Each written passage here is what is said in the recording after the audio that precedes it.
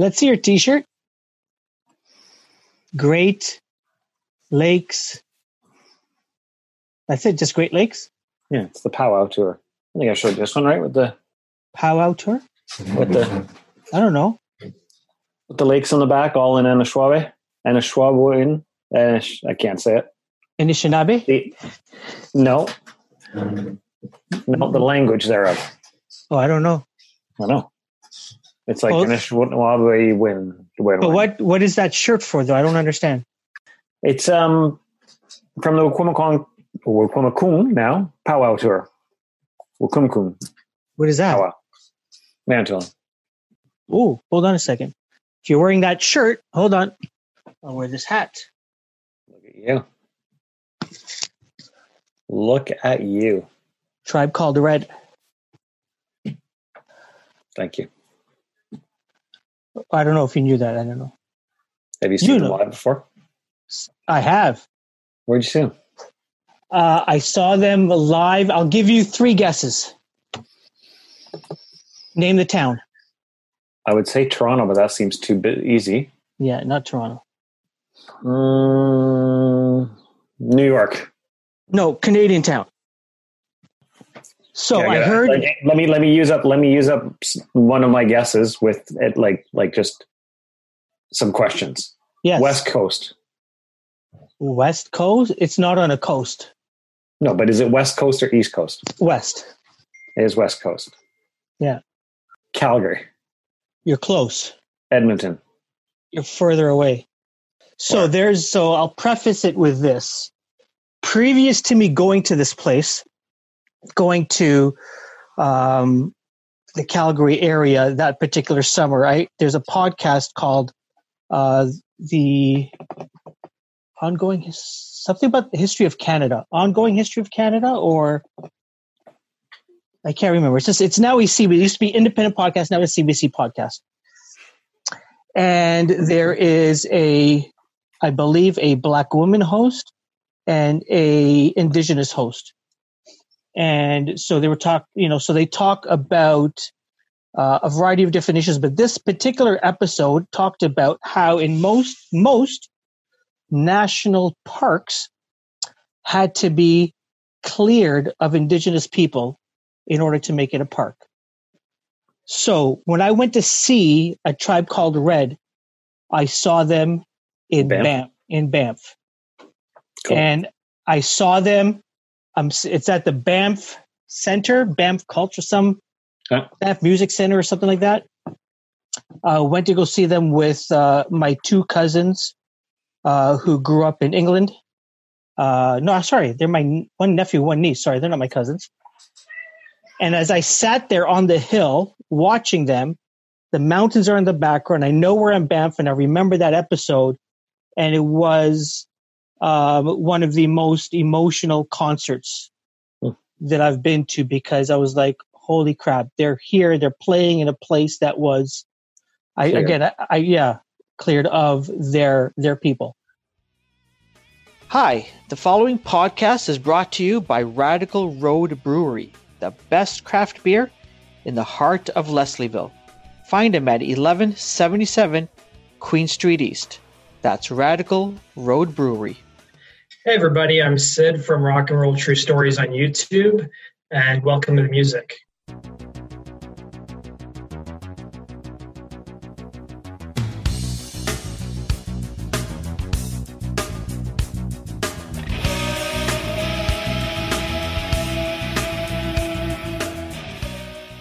Welcome. Thanks for joining us, Sid.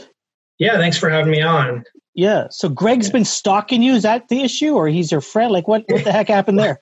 Well, he had sent me an email, I want to say like a couple of weeks ago, or maybe a month ago, and we just got chatting from there. And Yep. Nice. Yeah. I mean, I found Sid's Rock and Roll True Stories on a Living Color Facebook fan page, and they shared your episode about the lawsuit between the band and the TV show. which I thought was quite interesting. And, but I'd love to hear more about that from, your perspective. But one thing I'd like to point out, I mean, your YouTube channel is 124,000 subscribers. Yeah, it's surreal. I never thought it would. 35 million views. It's crazy. Like, it shows that rock and roll, I guess, is still alive. And how many videos have you done over Oh God. Well, since I started Rock and Roll True Stories, it's like when I first started, it was 2 videos a day.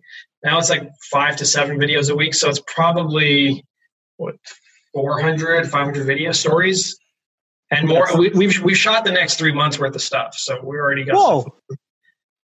Yeah. Okay. So hold on, Sid. You're not making me look good, by the way, because I'm the post-production guy. So that's why he jumped at this. But anyway, carry on. Sorry, Karen. It takes Greg. We'll be lucky if your episode comes up before we find a cure, or for COVID, right? 19. No, but actually, I want to ask you this. Actually, how did you get started in doing this? Why this? Don't you know you could blog easier? You could take a photo and upload it. You make these, and it's not just you on a video. It's like you're putting together. You'd have to do research. You probably have to put together a script. Yep. You got to find all the images and all the videos. Why? The big question is why.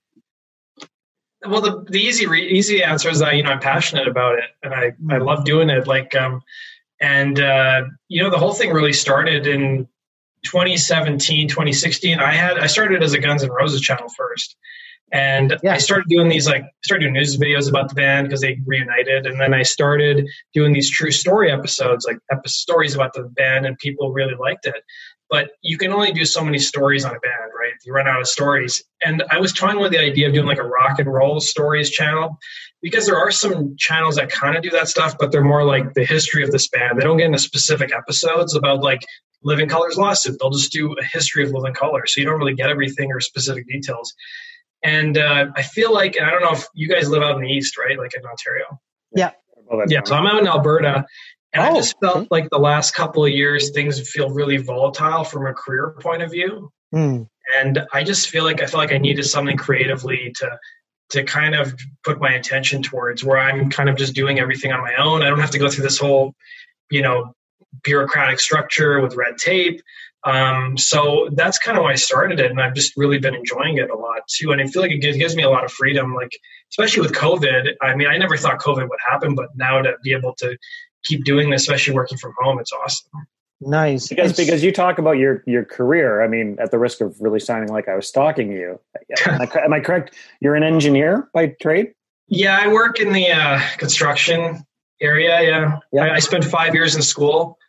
And, I kind of bought that whole thing of, coming from, and Kareem probably knows this, when you have immigrant parents, they drill it into you. You got to go to school, you got to get good grades, then you get a job, have a family, and that's happily ever after. Yeah. And I feel now for this generation, it doesn't feel like that. I went 5 years to school, and I feel like even if you have a good job where you're an engineer or a lawyer, you still have to work so hard to get to retirement. And that's just not for me. I want freedom in my life. My dad was kind of the same way. So that's one of the reasons I started the channel. I wanted to do something I was passionate about, but I also really enjoyed and could give me freedom. And did you come at it from were you a musician? Were you a fan? The reason I asked that is, with our show, I'm the ex-grumpy recovering musician, and Kareem's the Uber fan that just sucks up everything music. You know what I mean? Yeah. For me, I kind of got introduced to rock and roll through my brother, who's 7 years older. So we grew up during the 90s. So I was listening to whatever he was listening to, Nirvana, Soundgarden, Guns N' Roses, all that stuff. And then he kind of got into rap and hip hop. And I didn't rediscover rock and roll until Rock Band and Guitar Hero came out. And then I got into playing drums. And then I started taking drum lessons. And and then I really started to discover a lot of bands I didn't even know about, Deep Purple and Queen and, a lot of stuff from the 60s and 70s. And I thought, boy, it'd be really cool to tell these stories that, a lot of people don't know about. And even I discovered a lot of stories I didn't even know about before. That's cool. How do you research So I mean, hold on. Let me preface it. You start off with Guns N' Roses, big Guns N' Roses fan. Oh yeah, they're like my Beatles. You know, for me, Really? not so much anymore because I don't like what the band's doing in terms of just like milking the reunion for all it's worth. Like, come on, guys, release some new music. I want to hear new music from this band. Yeah, but do you want to hear new music from them? Yeah, you know, part of me, you're kind of right. Like, you know, I don't know how familiar you guys are with the band, but like to me, I don't know if it was like, you know, Appetite for Destruction was so great because they were singing about what they were experiencing. These guys were broke. They were living on the grimy streets of LA, and there was a lot of rawness to it. Now it's like, you know, it's 30 years later. They're multimillionaires. Izzy's gone. Steven's gone. It's like, is it really going to be that great? You're right. I'm just kind of curious to see what they come up with. Yeah, yeah. So after you talked about you running out of Guns N' Roses stories, which is interesting in and of itself. Yeah, because there's a couple of stories I haven't done yet, but I'm kind of saving them for this channel. Okay. When did you? And then you started doing other stories from other bands. Yeah. How generally, like, how do you do your research and pick topics? So it kind of happens a variety of different ways. So on my channel, I ask subscribers for like, hey, what stories would you like to see me guys cover? And they have some great ideas that some of them I'm like, wow, I didn't even know that was a story. So they'll give me ideas. I do read a lot. So I've been reading like some really great books. Right now I'm reading The Oral History of Metal for heavy metal. Wow. And I'm trying to fit in reading. And it's kind of crazy because I started this Rock and Roll True Stories channel before I had my first child. So I was like, who starts something right before they're going to, yeah, you know, I'll start something first.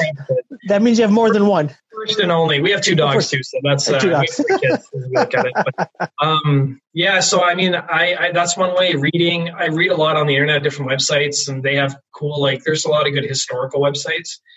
And then there's just stuff I've read over the years that I'm kind of like, oh, you know, I feel like I read something like I put a video up about Billy Corgan and Anderson Cooper from CNN getting into a feud years ago. And I remember reading it like 4 years ago, and I was like, that would be a cool story that maybe people forget about. Yeah, yeah. It's funny because I actually have in my notes, I was going to say, hey, Kareem, what do Anderson Cooper and I have in common? Yes, yeah. Billy Corgan hates them both. Already jumped in earlier. Yeah, yeah. Actually, it's funny. Yeah, so it's kind of weird how some stuff comes together like that. So I know you have did you say the next 6 months? No, next 3 months, but I've got like the next 6 months in my head and like charted out of what I want to do. But then there's always stories that come up that, you know, as I'm reading in mind. So here's a good story. So Greg is going to tell you the story. I don't know what would the title be? Why I got blocked by Billy Corgan on Twitter. Oh, you got blocked by him on Twitter? Yeah. So tell the whole story. Oh, it was just, I mean, going way back, and I mean, I think we've beaten this to death on this show.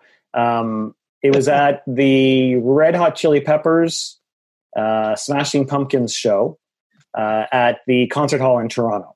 So this is like a couple thousand venue, right? Size venue. So they were touring together. Like what tour? Would you remember what album that was? It was Blood Sugar Sex Magik. Oh wow, so that was like early '90s. But it was it was just when Blood Sugar Sex, just after Mother's Milk, Blood Sugar Sex Magik gets released. They were touring Toronto. They play a 2,000, 3,000 seat venue, something like that. And the opening band, because they had the band open for both bands, was this no-name act out of Seattle called Soundgarden. No, and Pearl Jam. Oh, sorry, not Pearl Jam. Sorry, not Soundgarden. Pearl Jam. My bad. I blew the story already. It was Pearl Jam. Soundgarden. I don't know. I think I got notes to talk about Pearl or Soundgarden at some point. But anyway, so Eddie Vedder gets up there and just absolutely slays it. The band are like nobody knew. Everybody's like, who is this? Like we had never heard of this band before. And then Billy Corgan gets up and they're playing, the first song, and they finish the song, and one of the fans in the front says, play blah, blah, blah, whatever the song is, right? And Corgan says something like, listen, I don't take orders from anybody, never mind some fucking bitch. Right. And then they go into the second song, and at the end of the second song, silence, like nothing. All of a sudden I hear this, fuck you! And it's my girlfriend at the time beside me. And then the crowd just goes ballistic. And anyway, so years and years later, Twitter's been invented. We're all on Twitter, connecting and having a good time. And I happened to bring up this story. And then the next time I went to Billy Corgan, I was blocked. Oh wow, yeah. Because actually, one of the first actually, it was my current wife. Like my wife, I should say current wife. I don't plan on getting married again. it was my wife's first birthday that I was spending with her, and we went to see Smashing Pumpkins. This was in 2012 when Oceana came out. And I remember at that time they had they sell these VIP passes. You can get like backstage passes. Yeah. And they had a really good deal for the Pumpkins. It was pretty expensive still. But it was like $600 or $400, and you would get VIP access. But then you'd meet the band, and Billy Corgan would play 3 songs specifically for you. So I remember I was like almost going to pull the trigger because I'm like, when do you ever get to meet Billy Corgan in person? And he was the only like original member at that point. He had a bunch of hired hands, and but yeah, I didn't end up pulling the trigger on it. I wish I kind of would have, because it would have been a cool experience to get like 3 songs played for you, and then you get to meet him. Because I've always been a fan of his music. Mm-hmm. I love his music. I just think he's an asshole. Yeah, he's a really outspoken guy, and but he's feuded with everybody. Like he feuded with Soundgarden, like you were talking about, and then he feuded with what's that band?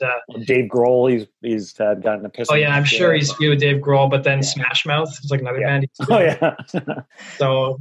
Yeah, it's like there's and Courtney Love, of course, you can't forget her. Yeah, for sure. Is there in all the videos that you've done, all the research that you've done, and the interaction, Sid, with the people that are subscribed to your channel and leaving comments, is there a band or an artist that you would give the Rock and Roll True Stories most hated trophy to? All like bands that people really don't like. Yeah.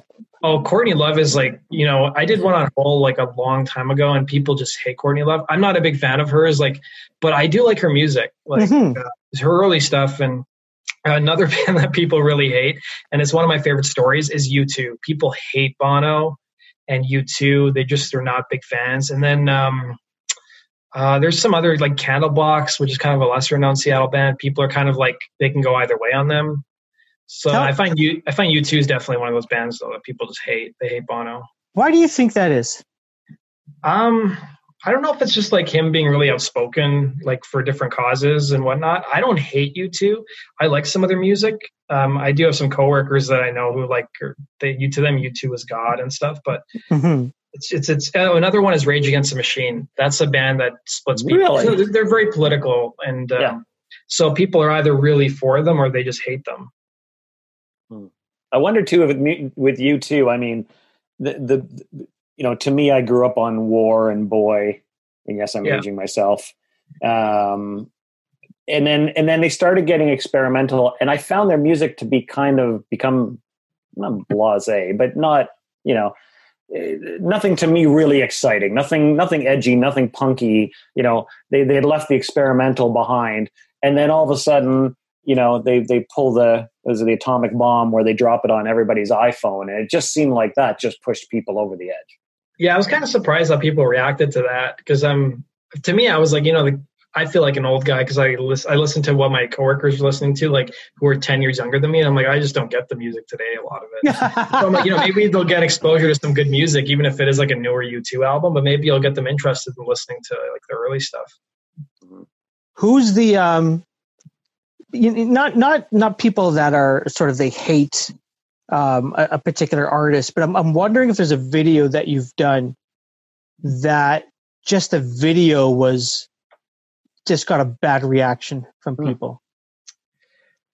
Boy, that's a really tough one. Usually it's like the more popular videos. Actually, it's funny, I got my channel open right now. I think people really don't like hair metal a lot. I have a soft spot for it. I don't know how you guys feel about it, but 90s hair metal. Come on. I mean, people, the one of the most popular videos I ever did was Poison's, I think it was their 1991 VMA performance, which was like a disaster. And I was surprised it was so big, but people hate Poison and, Rat and those kind of bands and Cinderella. There just doesn't seem to be a lot of love for hair metal. That's like, you get a lot of strong reactions from the band. There was one of your episodes too that was like, it was like a war between, I remember Sebastian Bach. Sebastian Bach, yeah. Can't remember who it was, but it was like I don't know. It was interesting. It was a lot of people watched it and commented on that one. It's kind of funny, to your point. Yeah, it might have been the one like the story of Skid Row I did. Yeah, maybe. He's been in a feud with those guys. I'm almost amazed that these guys haven't reunited with him. Like, given that every other band has reunited, it seems. Yeah, I don't know what his voice is like. He had at the time the best rock and roll voice. He could bass. Skid Row, Sebastian Bach. Oh, I thought so. He could hit those high notes. He can get really grungy with his voice. I couldn't get enough of Skid Row back in the day. I thought he was awesome. And hey, Greg, he's Canadian, I think. He's from Canadian. The Peterborough area. Yeah. Yeah, he's a great singer. I just find it weird when he's on Gilmore Girls. What? Yeah, he was on the TV show Gilmore Girls. Like, I think he was a reoccurring cast member or something. It was kind of weird. I didn't know. He wrote a book recently, if I remember that correctly. Not too long ago. I was thinking of trying to get him on as a guest, Greg. But that's really interesting. What's your most popular? I guess if you had the same thing in terms of the most hated band, who's the most beloved band among your fans? People love Pantera. Whoa. Yeah, people love Pantera, Van Halen. I haven't done a ton of videos about the Sammy Hagar era. That's coming up. But people just seem to have really strong, Johnny Cash I did 1 or 2 videos on Johnny Cash. And one of the biggest ones I did was about why he covered the Nine Inch Nails song Hurt. That's a great version. Yeah, and that one I put out, and I was like right before COVID. It was like around the time COVID hit, and like it blew up, and people really liked it. I thought it was a cool story, just because Rick Rubin kind of rescued his career, because at that point he was not really doing very well. Mm-hmm. And here comes Rick Rubin, and he helps Johnny Cash out, and then he kind of gave him a second lease on life. What was the story behind him covering Hurt? So from what I remember, I did it a while back, but I think it was a choice by Rick Rubin. Rick Rubin had this idea for Hurt, and they tried to rehearse it, and Johnny listened to the original Nine Inch Nails version, but he couldn't really make out the lyrics, I think, because it was sung like a whisper almost. And he kind of just pushed Johnny to keep doing it, and then they finally recorded it. And the video was shot just before he died. Like, I know Johnny was having a bunch of health issues, but it was funny when they told Trent Reznor originally that Johnny was going to cover it. He thought that he was covering like 50 other songs, so he didn't think much of it. And then he heard it, and he's like, he was pretty blown away by it. Yeah, I think Johnny Cash has a lot of cool stories in his career, of course. Pantera. Jeez, I'm still trying to get over that. Yeah, Pantera is really popular. Alice in Chains is really popular. I've done a lot of Alice in Chains videos. They're probably my favorite grunge band. Your Chris Cornell videos do well as well. Yeah, Faith like the Temple of the Dog and stuff. Yeah, Faith No More people love. Nirvana, of course. I'm just trying to I've done a bunch of videos on Slayer. It's funny, some metal bands like Iron Maiden aren't as popular. Like, not that people hate them, it's just people don't watch them as much. But Queen has done really well too. People love Queen, of course. Like, they're such a great band too. Mm-hmm. So it's and then I've done a lot of Nine Inch Nails stories. Those are cool too. A lot of people like them. Yeah, Trent's done a lot of interesting things over the years. Yeah, one of my. Have you guys seen there's a story I did about the time the FBI thought he was dead? No. Tell me about that. Oh, that's one of my favorite stories. A fan told me that story. That's one reason I know it.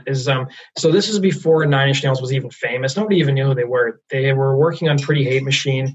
They were filming their first ever video, which was Down In It.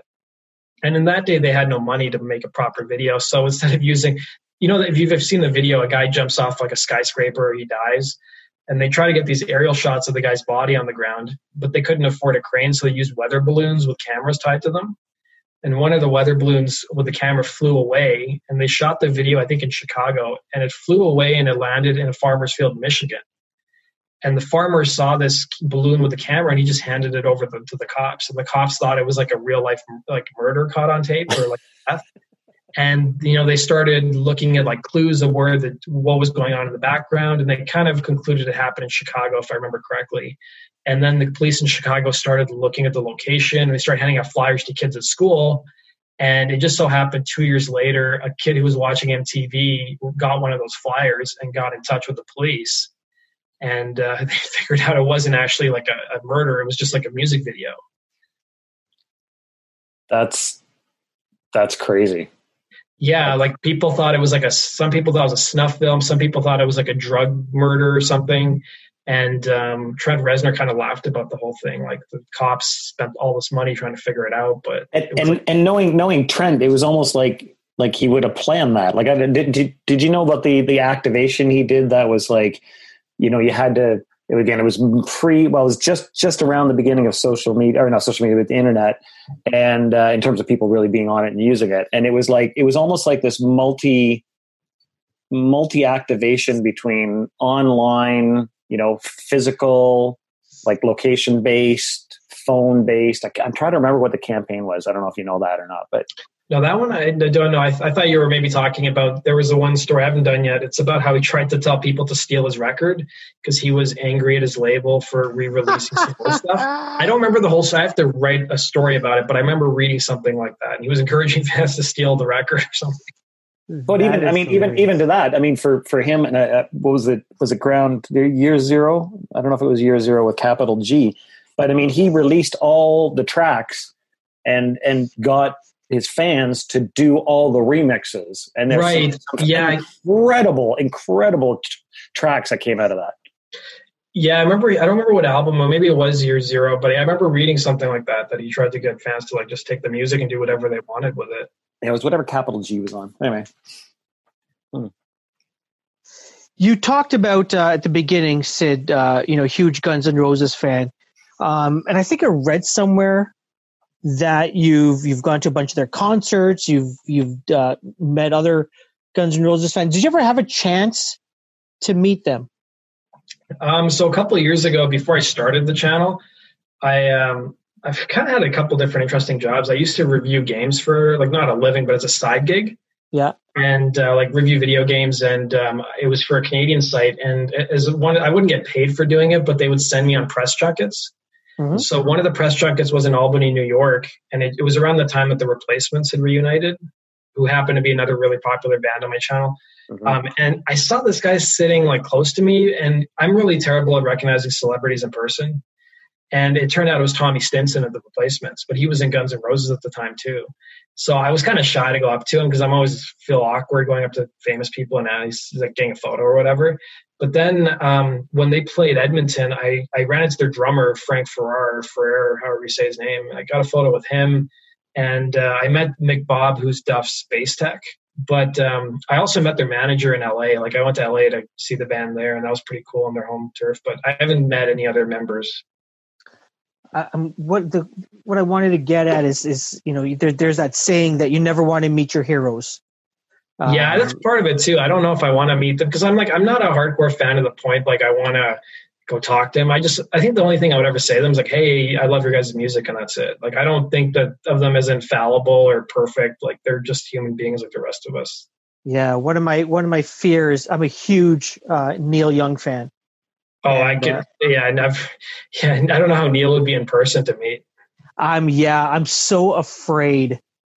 It's a dream. Like I wrote on Facebook once that, if I ever get the chance to interview him for the podcast, like we would stop the podcast after that. There'd be no more reason. I'd be going solo. I'll go solo. Yeah, Craig would go solo.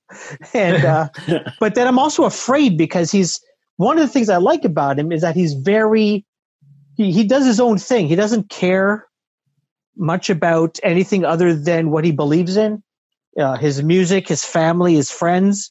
That's really admirable too, because you don't see a lot of that these days. It's hard to find authentic people just in general. Exactly, right? He says like, you like my music, you don't like my music, I couldn't care less. This is my music. This is what came through me, and I'm putting it out there. I'm gonna fix how people listen to music. I'm gonna, have this massive train set for my son. Just does his own thing. That's an artist I got to cover more of. Like I know somebody said a couple weeks ago, you should cover more Canadian artists, and like I did Bryan Adams a couple weeks ago, and that was my first Bryan Adams one. And there's a ton of I've done some Rush ones too. Like Rush is probably my favorite Canadian band. Oh yeah, but there's a lot of great Canadian artists I should probably cover. something I read. Back to the Neil Young you were mentioning, or not you mentioned, but one of the episodes was around Rockin' in the Free World. Oh yeah, that was a really early one. Yeah, just how people misinterpreted the whole song, and I thought that was. I need to watch that video. Do you want to? Can you talk about that a bit, Sid? It was a pretty early on video on my channel. I did a couple of videos on like songs that people misinterpreted, and "Rockin' in the USA" or "Rockin' in the Free World," not "Rockin' in the Free World" was one of them. And I remember like a lot of presidential candidates. I think even Donald Trump used it, maybe. Yeah. Before Neil Young told him to stop, but it's just like I think people hear the chorus and then they don't listen to the rest of the words. Yeah, like, it's a protest song. Yeah, it's a protest song. It wasn't really saying how great the West was. It was kind of saying how horrible. Yeah. We talk about how great we are. We have all these problems though at the same time, and it's still relevant to this very day. And even Born in the USA was another episode I did about Bruce Springsteen. Like that's used by politicians, but people just hear the chorus and that's it. I remember the reason I asked that is because, I mean, another one of your episodes, dealt with John Lennon and his issues with the U.S. government and, about following Nixon's election around. And, today I was listening to, and I guess because timely because of today, Apocalypse 91 by P.E. And it also reminds me of your Lennon story reminds me of my wife and I went to see what did we go and see? Was it Prophets maybe in Cleveland? And it was during the RNC convention there. And it was a really weird situation because you had all the restaurants that were like making fun of the RNC. Oh, really? Well, not making fun, but like the food available. Now, this was just after. So were they that ballsy while it was going on? I don't know. But afterwards, it was like there were digs. And, you think back to Lennon, I think back to then, and I look at what's happening now. And Cream kicked off the call before you joined us, speaking about the current situation. And it's like, do we think there's going to be even, like, is there going to be any difference this time around? I don't know. I'm throwing that out there. I don't know. Yeah, like it's funny, like a lot of those stories, like the Lennon one, it's kind of scary when you get to that stature because it's like they'll find, like for him, it was kind of a bogus charge they were trying to lay on him. Like they were trying to find any reason to like get him in trouble because they thought he could start a lot of trouble and get a lot of people galvanized behind them. But I'm kind of saying, I feel like the times have changed. Like I don't know of any celebrity I could think of who can actually galvanize people. I feel like nowadays people just put out a message on social media and like that's it. They don't want to do anything more. Yeah, it'd be very interesting if I was actually shocked that even Michael Jordan recently put out something. He's known to be sort of, him and Tiger, kind of quiet people. Don't want to sort of ruffle any feathers, but it would be really interesting to see whether someone like a LeBron James, let's say, really steps out, see him on the street in front of a camera. I'm really, really curious about that. Or someone like that. Yeah, I feel like I don't know of any musician like now who's come up recently who can galvanize people like the musicians used to be able to, right? Yeah, you are right. You are right. We had Eric Alper on the other week. I guess we just released that yesterday, actually. Yeah. And he was talking about not this, but about we were talking about. You had the big movement of grunge and you've had these various, big events that happen within the music space. And his view was that it's not going to happen again because it's so fragmented. And I wonder if that also speaks to what you're talking about there in terms of, not having anybody with that big of a voice to be able to make that change. I don't know. Yeah, I feel I keep hearing that some people say like rock and roll. I don't think rock and roll is dead, but I just feel like it's fragmented. And nowadays, a lot of the bands that are coming up, I just feel like they're recycling what was already done. Like, I don't know if you guys have heard that band, Greta Van Fleet. Mm-hmm. They're a newer band they sound like, the great thing that was great about like the 90s and the 80s, even the early 2000s, is these bands had their own sound, but they were influenced by it.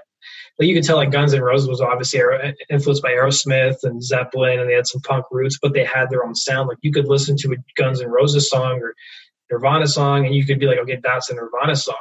It wouldn't be like, oh, you listen to Greta Van Fleet and it sounds like a B-side or like an outtake from a Zeppelin track, from a Zeppelin album. And I feel like bands are just reusing someone else's material. Yeah, my kids are in their early 20s, and I remember my son telling me that he really wanted me to sit down and listen to this band, Greta Van Fleet, and it was just like, I grew up listening to this. Yeah, like I went to see Guns N' Roses in Vegas in November. It was like one of their last tours they did recently, and they had this band Dirty Honey open for them. And the singer sounds like really a lot like Axl Rose. Like he's got a very raspy kind of voice. And it's just like, just the music nowadays just doesn't do a lot for me. I feel like a lot of the bands that I'm listening to have been around for 20 years already, but they're still doing it. Is there any fresh music that you really like that really grabs you? I mean, not really. Honestly, whatever I'm listening to now is like bands who are still doing it, like Pearl Jam. And actually, tomorrow we got a video all about Queens of the Stone Age dropping. I feel like for some reason I think they're like a new band, but they've been around for 20 years. I just feel like time's passed by so quickly. How about you guys? Do you find like there's a lot of music grabbing you, like that you guys are discovering new bands these days? I'm discovering old music. You're discovering old music. He's discovering Fleetwood Mac lately, apparently. Actually, you know what? Actually, it's funny. We're actually right now editing a Fleetwood Mac video all about Rumors. Oh, so sorry. What is it? What is it? We're doing. We're actually editing a whole video that's coming up hopefully on Thursday about Rumors by Fleetwood Mac, like their big album. Yeah. But, it's actually there's one band that I've been listening to recently. They came out a couple of years ago. Royal Blood. They're just like a I've heard of them. Yeah. They like you mentioned earlier about Queens. I remember it was last year or the year before, and my cousin, her husband, and their son, and he was supposed to have a friend go, and it was to see Queens of the Stone Age. And I guess the friend bailed. So my cousin said, all right, meet us down. We'll go, there's a Budweiser stage or whatever. And they hand me the ticket and it's Floors. And I'm like, oh, all right, that's kind of cool.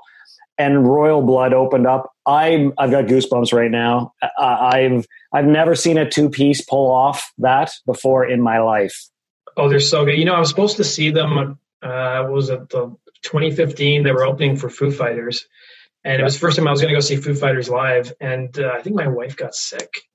And we couldn't go. And I was so bummed out because, Royal Blood and Foo Fighters on the same ticket. That would have been great. But I've just, seen them. I see them on YouTube and stuff and just hear them on the radio. And for a two-piece, they're incredible. The sound and it, often, not often, but sometimes there are bands like that are two-piece and, they sound really good recorded and they sound okay live. These guys were just, again, they just blew my mind. They blew my mind at the sound that they've created. Every now and then you get a band like that that's like they got their own unique sound and they're really original. And I like Royal Blood a lot. Yeah. And another band that has opened up for Foo Fighters that I know Greg enjoys as well is the Beaches. Oh, I don't know if I've heard the Beaches before. You probably have. Yeah, they've had a number of songs on radio rotation, heavy radio rotation last summer. Are they like an alternative rock band or? Yeah, they're how do you describe them? They're garagey female. A little punky, but not really. You know what I mean? It's more the garagey sound, right. But amazing songwriting, the harmonies. They're really cool. It's a fun band to watch live as well. Yeah, I'll have to go check them out. Like another band, do you guys listen to the Struts at all? Mm-hmm. Yes, the Struts, Darkness. Yeah, those. You get every now and then you get those great bands out of the UK too. Didn't the Struts? Kareem, was it the Struts that played with the Beaches and the Foos? Yeah, it was Beaches, then it was the Struts, and then it was Foo Fighters. Yeah. I thought the Struts, that front man, he's got presence. He does, yeah. I know Greg doesn't like him too much. Well, I don't know. To me, it's a bit, and I'm sorry, Sid, but like to me, them in the Darkness, it's like I almost feel like I've heard that sound before. That's why I don't know. I thought they were good. And he has such a likeness to Freddie Mercury. Yeah, I was going to say he reminds me a lot of Freddie Mercury. Yeah. And then the weird thing was this part, I don't know if it was an encore song, but Foo Fighters, I mean, they love Queen.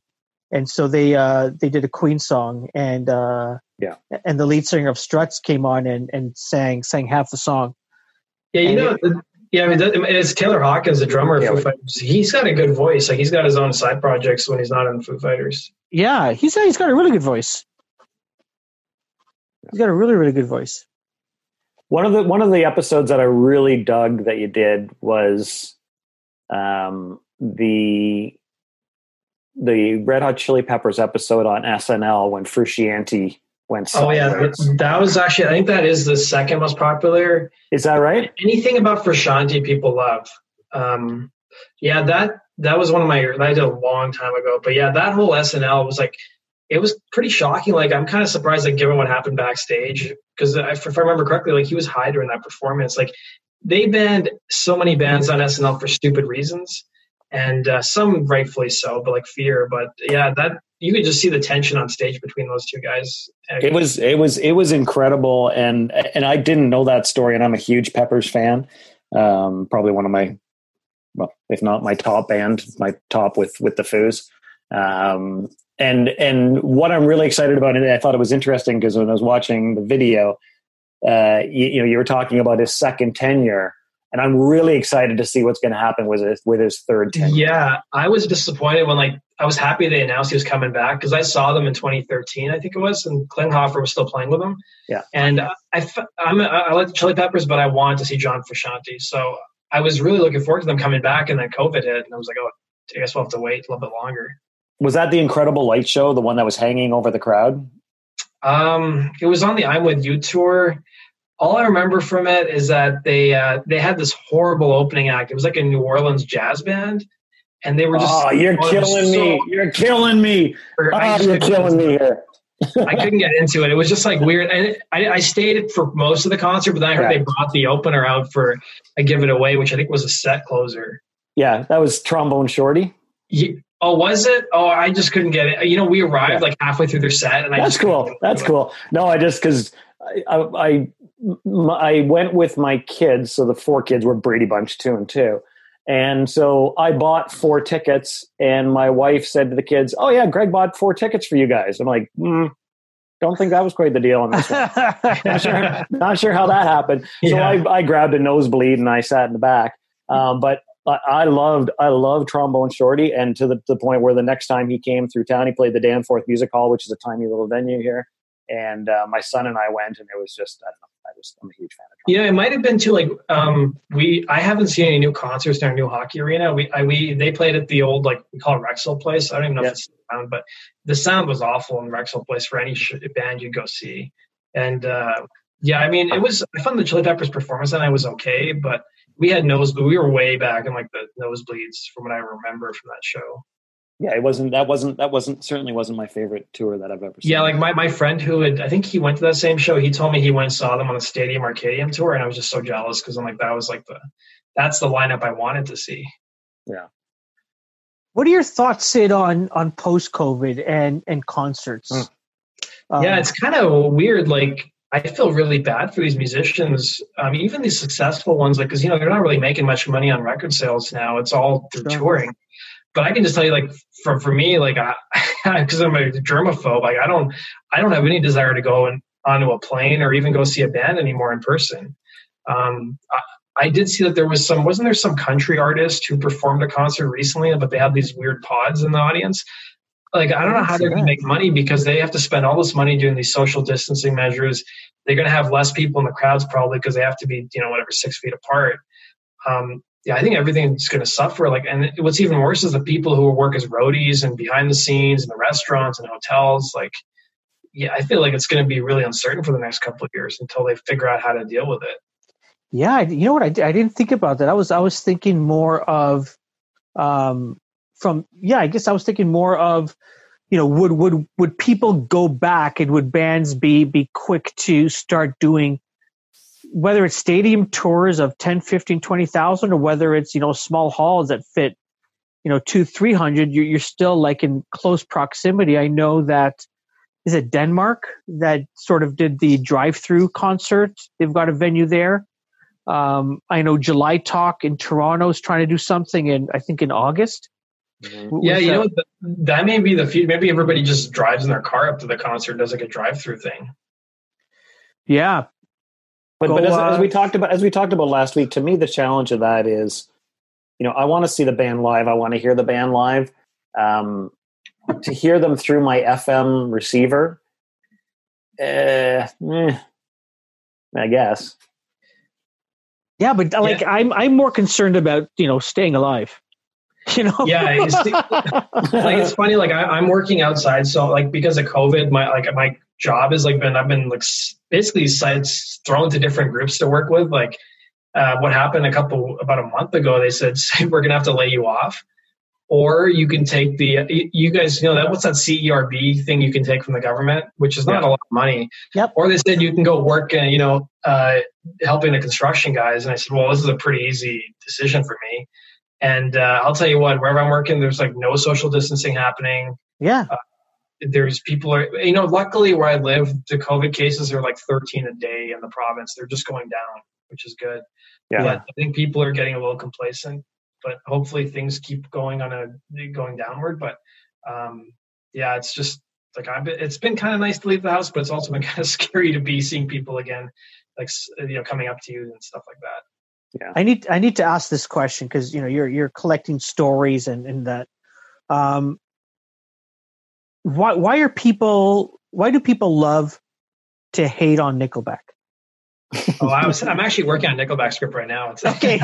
So being from Alberta, Nickelback's from Alberta. You know, it was funny. I remember being in high school a while ago when Nickelback really blew up, like in 2001, 2002, and I just remember people like they had a couple records, I guess, before then, but like that first big record, like people seem to like it. I like a couple songs off there, but I think it's the cool thing to do is like they kind of represent corporate rock.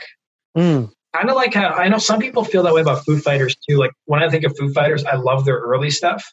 Their newer stuff, I can find like a couple songs here and there that I like. But yeah, Nickelback, I just find like their songs are really derivative and there's really not a lot of soul to their music. And and you know, Chad Kroeger is just a really easy guy to hate too. I don't think he's a particularly likable person. Huh. He just his attitude and stuff, at least to me, it turns me off. But like one video I was working on was a whole feud that they had with Slipknot and Stone Sour. Yeah. Like, yeah, I think of Corey Taylor. And Corey Taylor seems like a likable guy and down-to-earth kind of guy. And I remember Chad Kroeger gave an interview where he said he can't think of a band with more diverse music than Nickelback. And I was like, this is the most ridiculous thing I've ever heard. Was it, Greg, was it Eric that said like some of the nicest people he's met is Nickelback? Yeah. Oh, really? Because, you know, in that feud that happened, as Corey Taylor said that he likes the guys from Nickelback except Chad Kroeger. He said he's hung out with the guys from Nickelback and they're nice.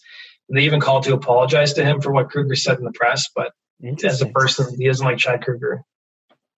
It's interesting because, I mean, you know, got a lot of friends who are musicians, and I talk to people who say, "Oh, so and so is an asshole," or this, you know, and it's perception, and they hear from others, and you know, and there are some people that are just like somebody that apparently rubs people the wrong way is Dallas Green, and yet Dallas is just a really quiet guy. Yeah, we saw him a couple of years with City and Color at like Folk Fest they have in our city. He was like headlining. I heard a little bit of it. And yeah, I know some people really like City and Color, but it's kind of weird, like the transition he made from like Alexis on Fire to like City and Color. It's kind of like, have you guys heard of that? This is a band that's been so requested on my channel, and I finally got around to doing them, but I haven't released it yet. Did you ever hear of a band called Acid Bath? No. They're from like Louisiana. They were part of that whole Louisiana metal scene, and they were only around for 6 years, but like they have a really loyal following. And from the band broke up because one of the members died, and they had musical differences and drugs and all that other stuff. And then their frontman went from being like this screaming metal vocalist to like doing what Dallas Green's doing, pretty much like writing like acoustic songs and stuff like that. It's just like the complete opposite. He's like, yeah, I don't really feel a need to go sing metal songs anymore, really. That's crazy. Is there a band or a singer that, you know, you had one opinion of, and as you start to do research, that it's you sort of flip, whether you loved somebody you ended up hating, or whether you had like zero opinion of them and then you did research and you found yourself respecting that person? That's a good question. Well, I definitely think, Courtney Love was somebody I was kind of neutral on before. Like, I liked her music, but as I started to read like more stuff and do research, my opinion definitely changed about her. Like, I don't know if you guys have read that book, The Oral History of Grunge, as Everybody Loves Our Town. It's a really good book. Mm-hmm. Highly recommend it if you guys love the Seattle scene. And they just talk a lot about Courtney Love, and she was very comes across as a very two-sided person, manipulative, and it definitely changed my opinion a lot about her. I know there's a whole thing about her husband's death and stuff. But yeah, I thought I kind of was neutral, but then after reading that book, I was like, wow, yeah, I can see why a lot of people hate her. So one of the things I thought was interesting is you started up a Patreon page, right? Yeah. This is the Backstage Pass. So I thought that was really interesting in terms of early access, because as a marketer, I'm always looking at an angle of how you can drive interest and revenue. Can you talk a bit about that? Yeah. So, I mean, it's really my wife's idea. Like, YouTube's just like so volatile in a sense that, when you're doing something creative, it's really good. People always say to diversify, right? So, I mean, we started a Patreon as like, because I mean, we it's not cheap to have a YouTube channel whenever you're putting out content every day. Like, we have an editor who edits some of our videos for us. And then we have a lot of material we're subscribing to and all that kind of stuff. So it's a good way to get your fans to really support the creators that they love. And then we have like a Backstage Pass, so you get access to early content. We give them like sneak peeks of like how the whole production happens, like how do I record the videos, where's the space I use. We're right now building a studio that we're hopefully going to have set up in a couple weeks here. Then we're going to hopefully tweak how we do our videos. So they'll get access to like what we're doing behind the scenes and that kind of stuff. So I think Patreon's a really good platform for that. That's cool. Yeah, it's been really good. And then, we have rewards, like we have, like, depending on what tier you go on, you get, I've had one-on-one chats with certain fans and stuff. Sorry, somebody at the door, my dogs are just barking. But depending on like what tier you're on, like, I've had one-on-one chats with certain subscribers, and that's been really cool to meet them as well. By the way, you never have to apologize for your dog, because I can't remember which interview it was, but whichever it was, Kareem's dog jumped up on his lap, small dog, and then just basically stuck his nose right into the camera in the middle of our conversation. Oh yeah, it's always fun. I always know when somebody's at the door now. Yeah. So one of the things we like to ask, just to sort of sum it up, I know we talked about new stuff, like new music and that, but what's in your earbuds? What are you listening to? So I mean, it's a lot of stuff that I really need to update the music on my phone. So it's mostly a lot of like 90s rock, like from the big four grunge bands. I've got, of course, Guns N' Roses on there. I've got Kiss. Kiss is another band that people really have strong opinions on. I work with a guy who's a really big Kiss fan. He's got a lot of Kiss memorabilia. He stood in line to meet Gene Simmons. So, I mean, I personally like Kiss. I think that they're definitely influential to a lot of bands. The whole, them putting their name on everything, like Kiss coffins and whatever coffee mugs, I'm not a big fan of that. But, of course, Aerosmith. I'm a huge Aerosmith fan. Just looking at, I got some other stuff like one-offs, like Andrew WK. I did a really cool story on him. Yeah, he's great. He seems like a really cool dude as well. Yeah, I'd love to meet him at some point. Yeah, absolutely. I've got, Eminem. So I grew, I listened to a bit of rap growing up, but I don't listen to a ton of rap that's right now on. Lenny Kravitz. I'm a big Lenny Kravitz fan. Mm-hmm. Another band that people are very strongly opinionated about is Oasis. I personally love Oasis, but a lot of people don't. Let's see, Rage Against the Machine. Another artist I love that everybody seems to agree is pretty awesome is Tom Petty. Like that's the artist that people, him and Johnny Cash are like the artists that seems like no matter whether you're like a metalhead or punk rocker, people seem to like those artists. A lot of AC/DC, Audio Slave, Billy Idol. And then I got some more recent, so like I would call it more recent in quotes, like Blink-182. I grew up listening a lot to Bush. Another band I feel like never got their due was The Cult. I feel like they're kind of underrated. And Danzig, The Misfits. Yeah, so it's a good variety of like That's awesome. So if people want to find out more about you, I mean, the Patreon page, if you can share that, and where else can? Yeah, they can go to Patreon, like Rock and Roll True Stories, and then you can just go find my YouTube at Rock and Roll True Stories. We pretty much at this point are doing a story a day, or at least 4 times a week, depending on like what my work. Again, please don't say that in front of Kareem. But go ahead. Oh, right. Yeah. So I mean, we're trying to, depending on what my work schedule, like we're trying to do that, but. Yeah, so you can just find me on YouTube, and if you guys have cool ideas for stories, and just drop them in the comment section, because I really do go through it every week and look at what people have to say. Some stories they suggest that there's just not a lot of info on, so it's got to make for a compelling story. If it's not interesting, then it's like it may be something I won't pursue. But we have a whole spreadsheet of stories that has like every idea we can think of for different bands and stuff.